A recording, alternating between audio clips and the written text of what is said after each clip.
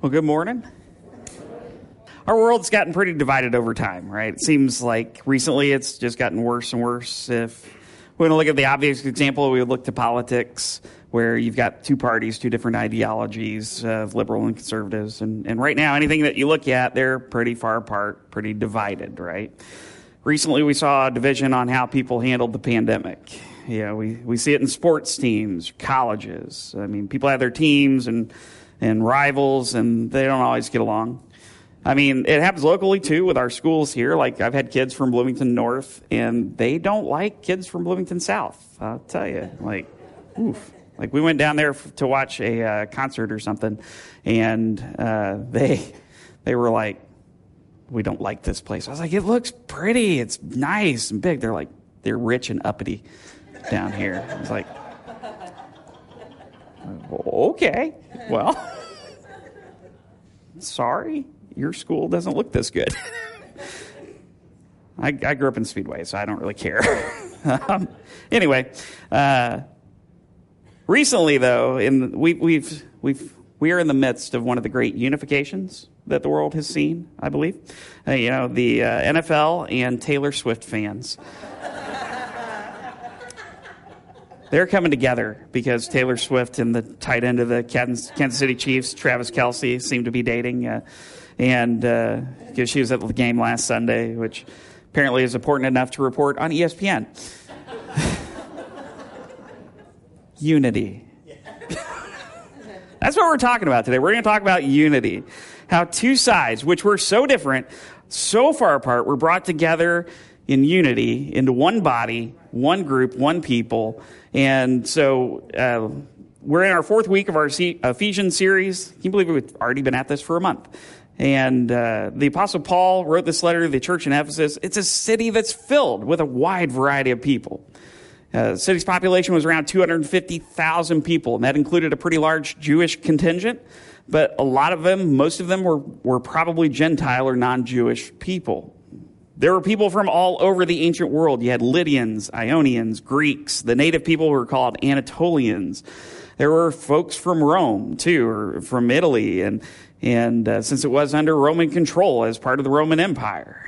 And what we're going to see in this week's passage is that Paul is reminding the believers in Ephesus that they were once separate. They were, totally separate from each other, but now through Christ, as a group, they have a new identity in the family of God. So we start by looking at the former way, and we'll look at the first couple verses in the passage that Austin read. Ephesians 2, verses 11 and 12. Therefore, remember that formerly you who are Gentiles by birth and called uncircumcised by those who call themselves the circumcision, which is done in the body by human hands, remember that at that time you were separate from Christ, excluded from citizenship in Israel, and foreigners to the covenants of the promise, without hope and without God in the world. Since Paul starts this passage with the word therefore, let's go back and remind ourselves what we looked at last week in the previous passage of Ephesians 2, verses 1 through 10. So Paul, in that passage, is focused on the individual believer and how the individual believer went from a life of sin in which they were spiritually dead to a life in Christ where God raised them with Christ and seated them with him in the heavenly realms, expressing his kindness. We saw that it was by grace and by grace alone, not by works, that we believers have been saved. It's a gift from God. Again, it's not by works, but it is for works, the good works which God has prepared in advance for them to do. So Paul focused on the individual, but now he moves on to the larger group. And it's formatted pretty similarly. He starts by showing what their previous identity was. He says, remember that formerly you who are Gentiles by birth are called uncircumcised. So let's pause there and unpack this a little bit. The people he's writing to are Gentiles by birth. The Greek word that's used here is ethnos, and it's where we get our word ethnic from, or ethnocentrism, things like that. And it's used in a couple of different ways. The first way is that it's a body of persons united by kinship, culture, common traditions, like a nation or a people. The other way that it's used is when referring to people groups who are foreign to a specific group of people. And so in this case, it's non-Israelites or Gentiles and how they are foreign to Israelites. So they've been called the uncircumcised by those who call themselves a circumcision. Circumcision was a ritual prescribed in the Old Testament, which was a sign of the covenant between God and Abraham. I'm not going to tell you what circumcision is. I'm just going to tell you, don't Google it. Look it up in a dictionary if you have to. Anyway, every newborn Jewish male would be circumcised on the 8th day. It was like a sign that you were in, and if you didn't have that sign, then you weren't part of the group, right? At least for the guys. Now, those who were called the uncircumcised, it really wasn't like a pleasant nickname. It was more said with derision. So Paul is like, remember who you were before. You were outsiders. And here's what that meant. First, it meant that you were separate from Christ. Now, Christ is the Greek word which translates the Hebrew title Messiah. And it is a title. Both Christ and Messiah come from verbs, which mean to anoint with sacred oil. And so as titles, what it means is the anointed one. All throughout the Old Testament, you see the promises of a Savior and a deliverer for the Israelites. And they called him the Messiah. They were continuously looking for this Savior. He was their hope in the future, the hope for salvation. But the Messiah, the Christ, was for the Israelites. And so those who were Gentiles, they didn't have that. They didn't have Christ. They were separate from him. They were also excluded from citizenship with Israel. The word for excluded is also translated as separated in Ephesians 4 and alienated in Colossians 1. Gentiles never have had a citizenship with Israel. They didn't belong to the group. And because they didn't belong to the group, they didn't get any of the privileges that came with belonging to the group. But of course, they wouldn't have been seeking this out because Israel was really just another Roman-controlled area like Ephesus was. So politically, it really didn't make any difference. Difference really came in what God meant to the Israelites. But for the most part, Gentiles were excluded. And they were alienated from the citizenship in Israel. Not only that, but they were foreigners to the covenants of the promise. Covenants defined as a sacred kinship bond between two parties, ratified by swearing an oath. It was a custom that was practiced in the ancient Near East, Greco-Roman cultures as well. It was mainly used to form socio-political bonds between individuals or groups. There are a number of covenants in the Bible, and especially those which God is involved with. The first and one of the most well-known is the covenant with Abraham in Genesis chapter 15. The Lord renews his covenant with Moses at Mount Sinai following his rescue of the Israelites from captivity in Egypt. The Lord also makes a covenant with David, which said, among other things, that his throne would be everlasting. Gentiles had no access to the covenants. They were foreign to them. There are two more things the Gentiles didn't have. First of these was hope. For those outside of God's salvation, there is no hope. We talked about this a little bit last week where we were looking at the individual and how when they were living in their sin and transgressions, they were dead in those. And there comes a time where a choice has to be made whether or not you're going to follow God and live for him or you won't. And that choice will come due at some point. What's worse for these people is that they were worshiping false deities, false gods. They were being led down the wrong path, down the path that leads to death apart from the true God. Like I've mentioned a few times, Ephesus was a major place of worship for the Greek goddess Artemis. But she, along with all the other Greek gods, were false gods. So they had no hope. And they really had no idea.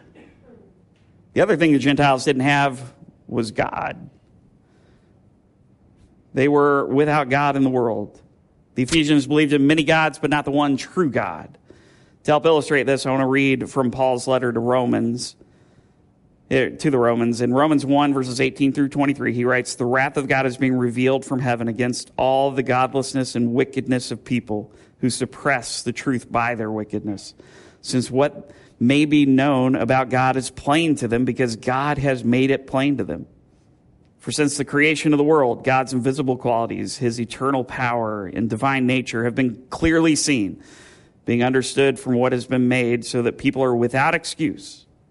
For although they knew God, they neither glorified him as God, nor gave thanks to him, but their thinking became futile, and their foolish hearts were darkened. Although they claimed to be wise, they became fools and exchanged the glory of the immortal God for images made to look like a mortal human being, and birds and animals and reptiles. They didn't believe in, they didn't desire the one true God. So they were without God in this world. And so with no hope or God, it's a pretty tough way to live. But that's what they used to be. But it's not who they are anymore. Ephesians 2:13 says, "But now in Christ, you who were once far away have been brought near by the blood of Christ. For he himself is our peace, who has made the two groups one and has destroyed the barrier, the dividing wall of hostility, by setting aside in his flesh the law with its commands and regulations. His purpose was to create in himself one new humanity out of the two, thus making peace, and in one body to reconcile both of them to God through the cross, by which he put to death their hostility. He came and preached peace to you who are far away and peace to those who are near. For through him we both have access to the Father by one Spirit." Thematically, if you remember from last week, or just look up in the first part of chapter 2, it's similar, right, to that previous passage. Paul's writing about the individuals in the first part and how we were all once dead in our transgressions and sins. And then in verse 4, Paul writes, "But God," right? The similarities are still here. And he writes, "Before you were excluded, you were separate, you were without hope in God, but now in Christ Jesus." That's how you once were, but now in Christ Jesus. You who were once far away have been brought near by the blood of Christ. He says, you weren't part of the family. You were outsiders. You had no hope. But because of Christ and his sacrifice on the cross, everything that separated the Gentiles from God is gone. And of course, it's not because of anything that they did. It's not any of their efforts, but because of the blood of Jesus. Paul then goes on to explain the union that the Gentiles and the Jewish believers now have because of Christ, and he starts with peace. He says that Jesus himself is our peace. True peace was broken when sin entered the world. Peace isn't just a cessation of hostilities, but it can refer to a wholeness or well-being in general, as well as political and interpersonal peace. And it is Christ's peace we now have because of his death, burial, and resurrection. On the night he was arrested, Jesus was giving final instructions to his disciples. He says this in John 14:27. He says, "Peace I leave with you. My peace I give you. I do not give to you as the world gives. Do not let your hearts be troubled, and do not be afraid." In particular, Christ has brought peace between the two groups, Jewish and Gentile. Paul writes that Christ has made the two groups one, and he's destroyed the barrier, the dividing wall of hostility between them. And that was difficult for the early church to grasp, too. Like, that was hard for them. It was something Paul had to deal with in a lot of the places that he went. The division between the two groups was gone, and yet some wanted others to still become like them. Like some of the Jewish Christians, Jewish believers, they went in behind Paul. And after he would minister to a place and he left to continue spreading the gospel, these people would come in and they would want these newborn Christians to start following Jewish laws and customs. And Paul fought against this. You read it in a lot of his letters. He's saying, we're not divided anymore. We're one. We've got unity in Christ. All those other things, we don't need them anymore because it's all been fulfilled in Christ. There's no longer a distinction. All those things that divided us, all those things that keep us separated, they're gone. We are one in Christ Jesus. And that's what Paul's talking about here to the Ephesians. He says that barrier has been destroyed. How? Well, Christ set aside in his flesh the law. Jesus fulfilled the demands of the law. And so, as Warren Wiersbe writes, Jesus removed that legal barrier that separated Jew from Gentile. Why did Christ do this? Well, Paul writes that in verse 15. He says, his purpose was to create in himself one new humanity out of the two, thus making peace. Romans 10:12 through 13 says this, for there's no difference between Jew and Gentile. The same Lord is Lord of all and richly blesses all who call on him.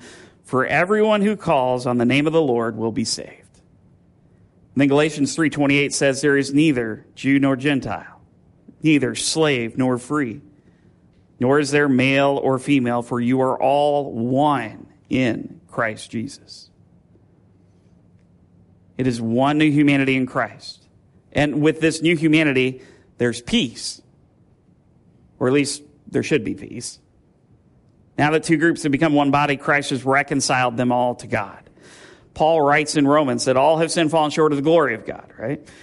That sin deserved God's wrath. There was enmity between God and mankind. But through the atoning work of Christ on the cross, we, all of humanity, is reconciled to God. And that means that there is a restoration, as one writer puts it, a restoration of friendly relationships and of peace, where before there had been hostility and alienation. Christ took on himself the full wrath of God, the punishment that we deserve for all of our sins. He took that on the cross where he died, so that our sins were paid in full once for all.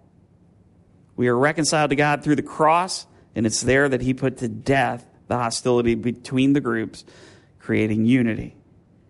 Paul concludes this section by saying that Christ came and preached peace to those who were far away and peace to those who were near.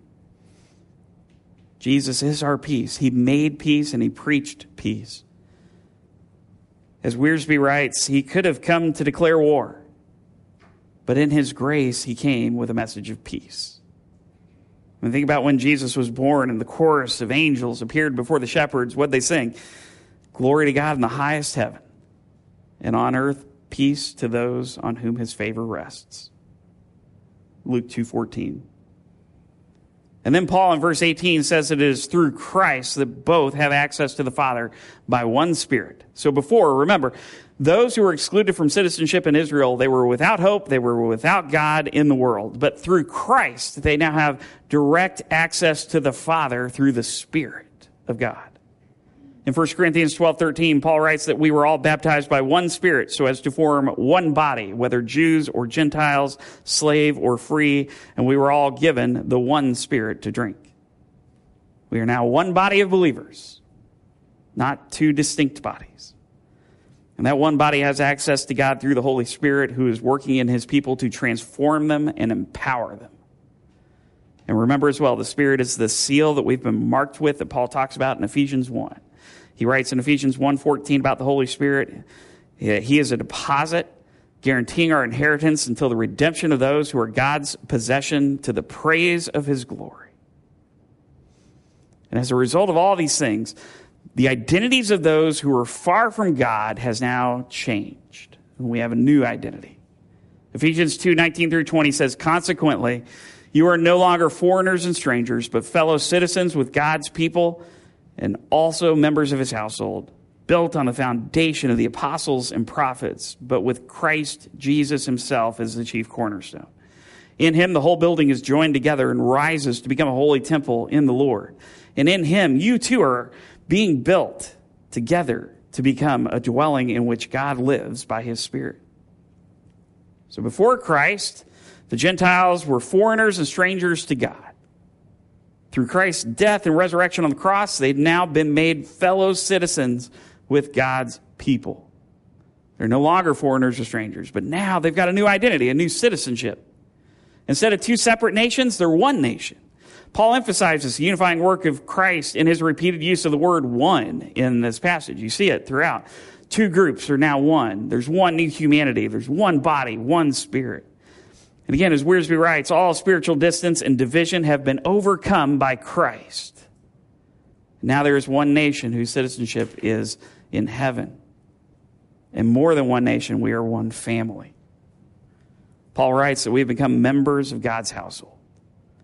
As one family, the Lord has become our Father. And we also become one temple, as the next verses talk about. Paul uses a building to help illustrate this and how God is bringing all believers together in unity. He begins by saying that there is a foundation, right? Because all good buildings have to have a good foundation. Foundation is so important. A strong foundation will give your structure strength and durability, resilience. And the foundation for the church are the apostles and the prophets, those who are doing the work proclaiming the good news of Christ's salvation. They're the foundation that the church is built on. And Christ himself referenced this when he was talking to Peter in Matthew 16:18. He said to Peter, he says, I tell you that you are Peter, and on this rock I will build my church, and the gates of Hades will not overcome it. One of the most important parts of the foundation in masonry was the cornerstone.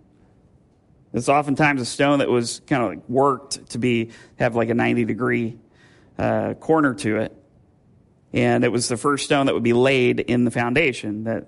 That stone was what was all the other stones would be lined up to. So you know that you'd have a 90-degree wall, building, two walls. Everything would be lined up properly. You'd have the best stability that you could. Well, there's a cornerstone in this building too. And that cornerstone that the rest of the building is built from is Christ Jesus.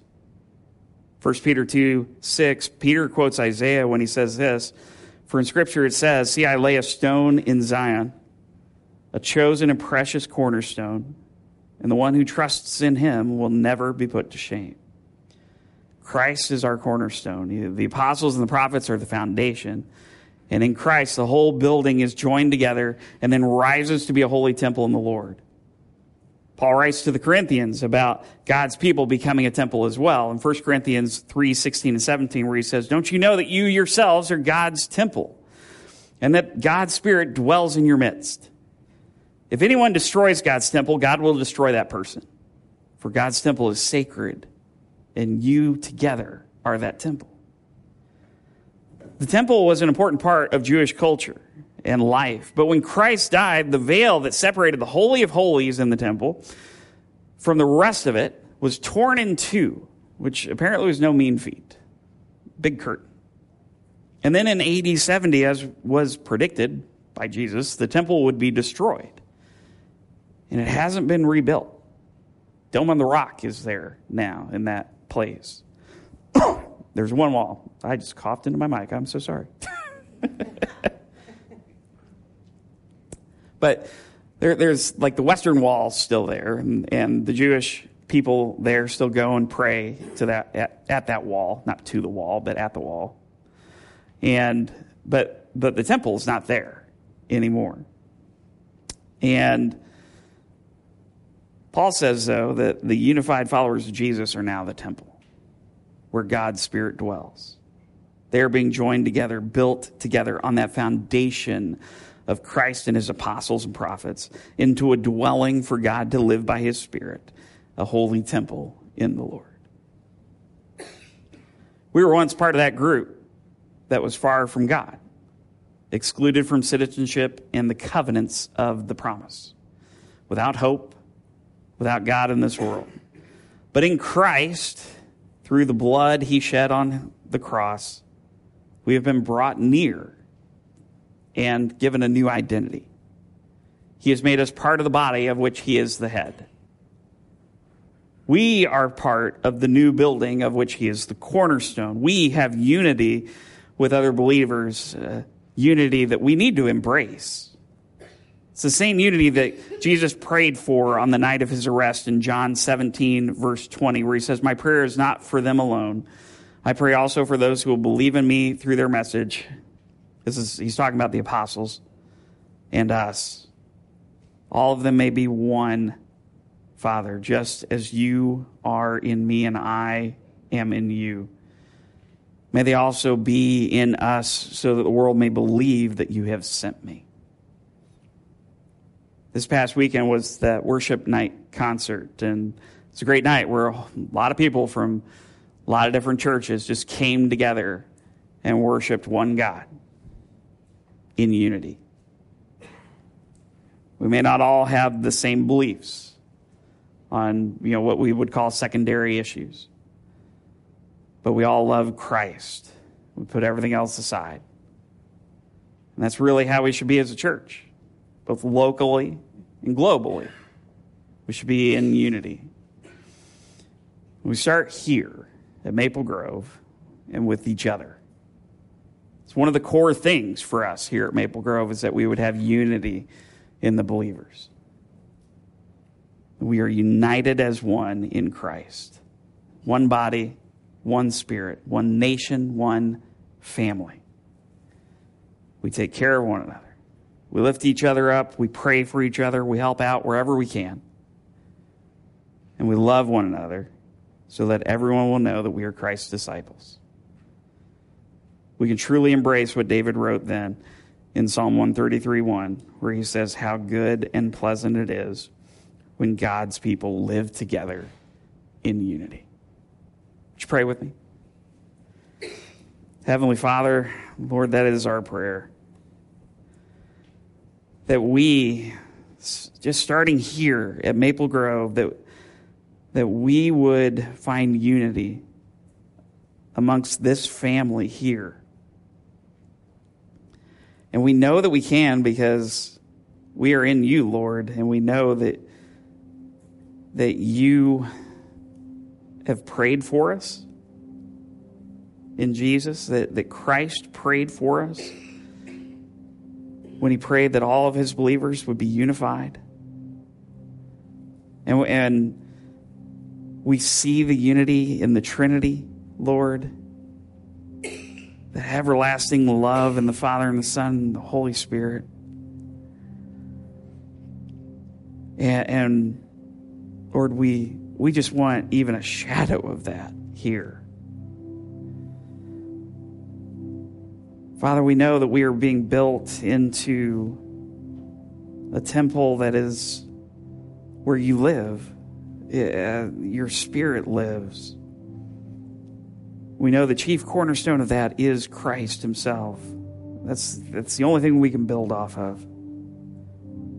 He's the only thing we can build off of. Father, we know that we need to have unity to be able to do that, to be able to be a strong house. And we start here at Maple Grove, but it needs to expand beyond us. We need your church to be your church, to stand out in this world, but to be unified. We may disagree on things, but so long as we believe the truth that Christ came and died and was resurrected for our salvation, we can get around some of the other stuff that we disagree on. And so, Lord, I pray that we would model that well here at Maple Grove. That we would be unified and be in unity with the church at large. Because that, I think, that's what your plan was from the beginning. So that other people will see that and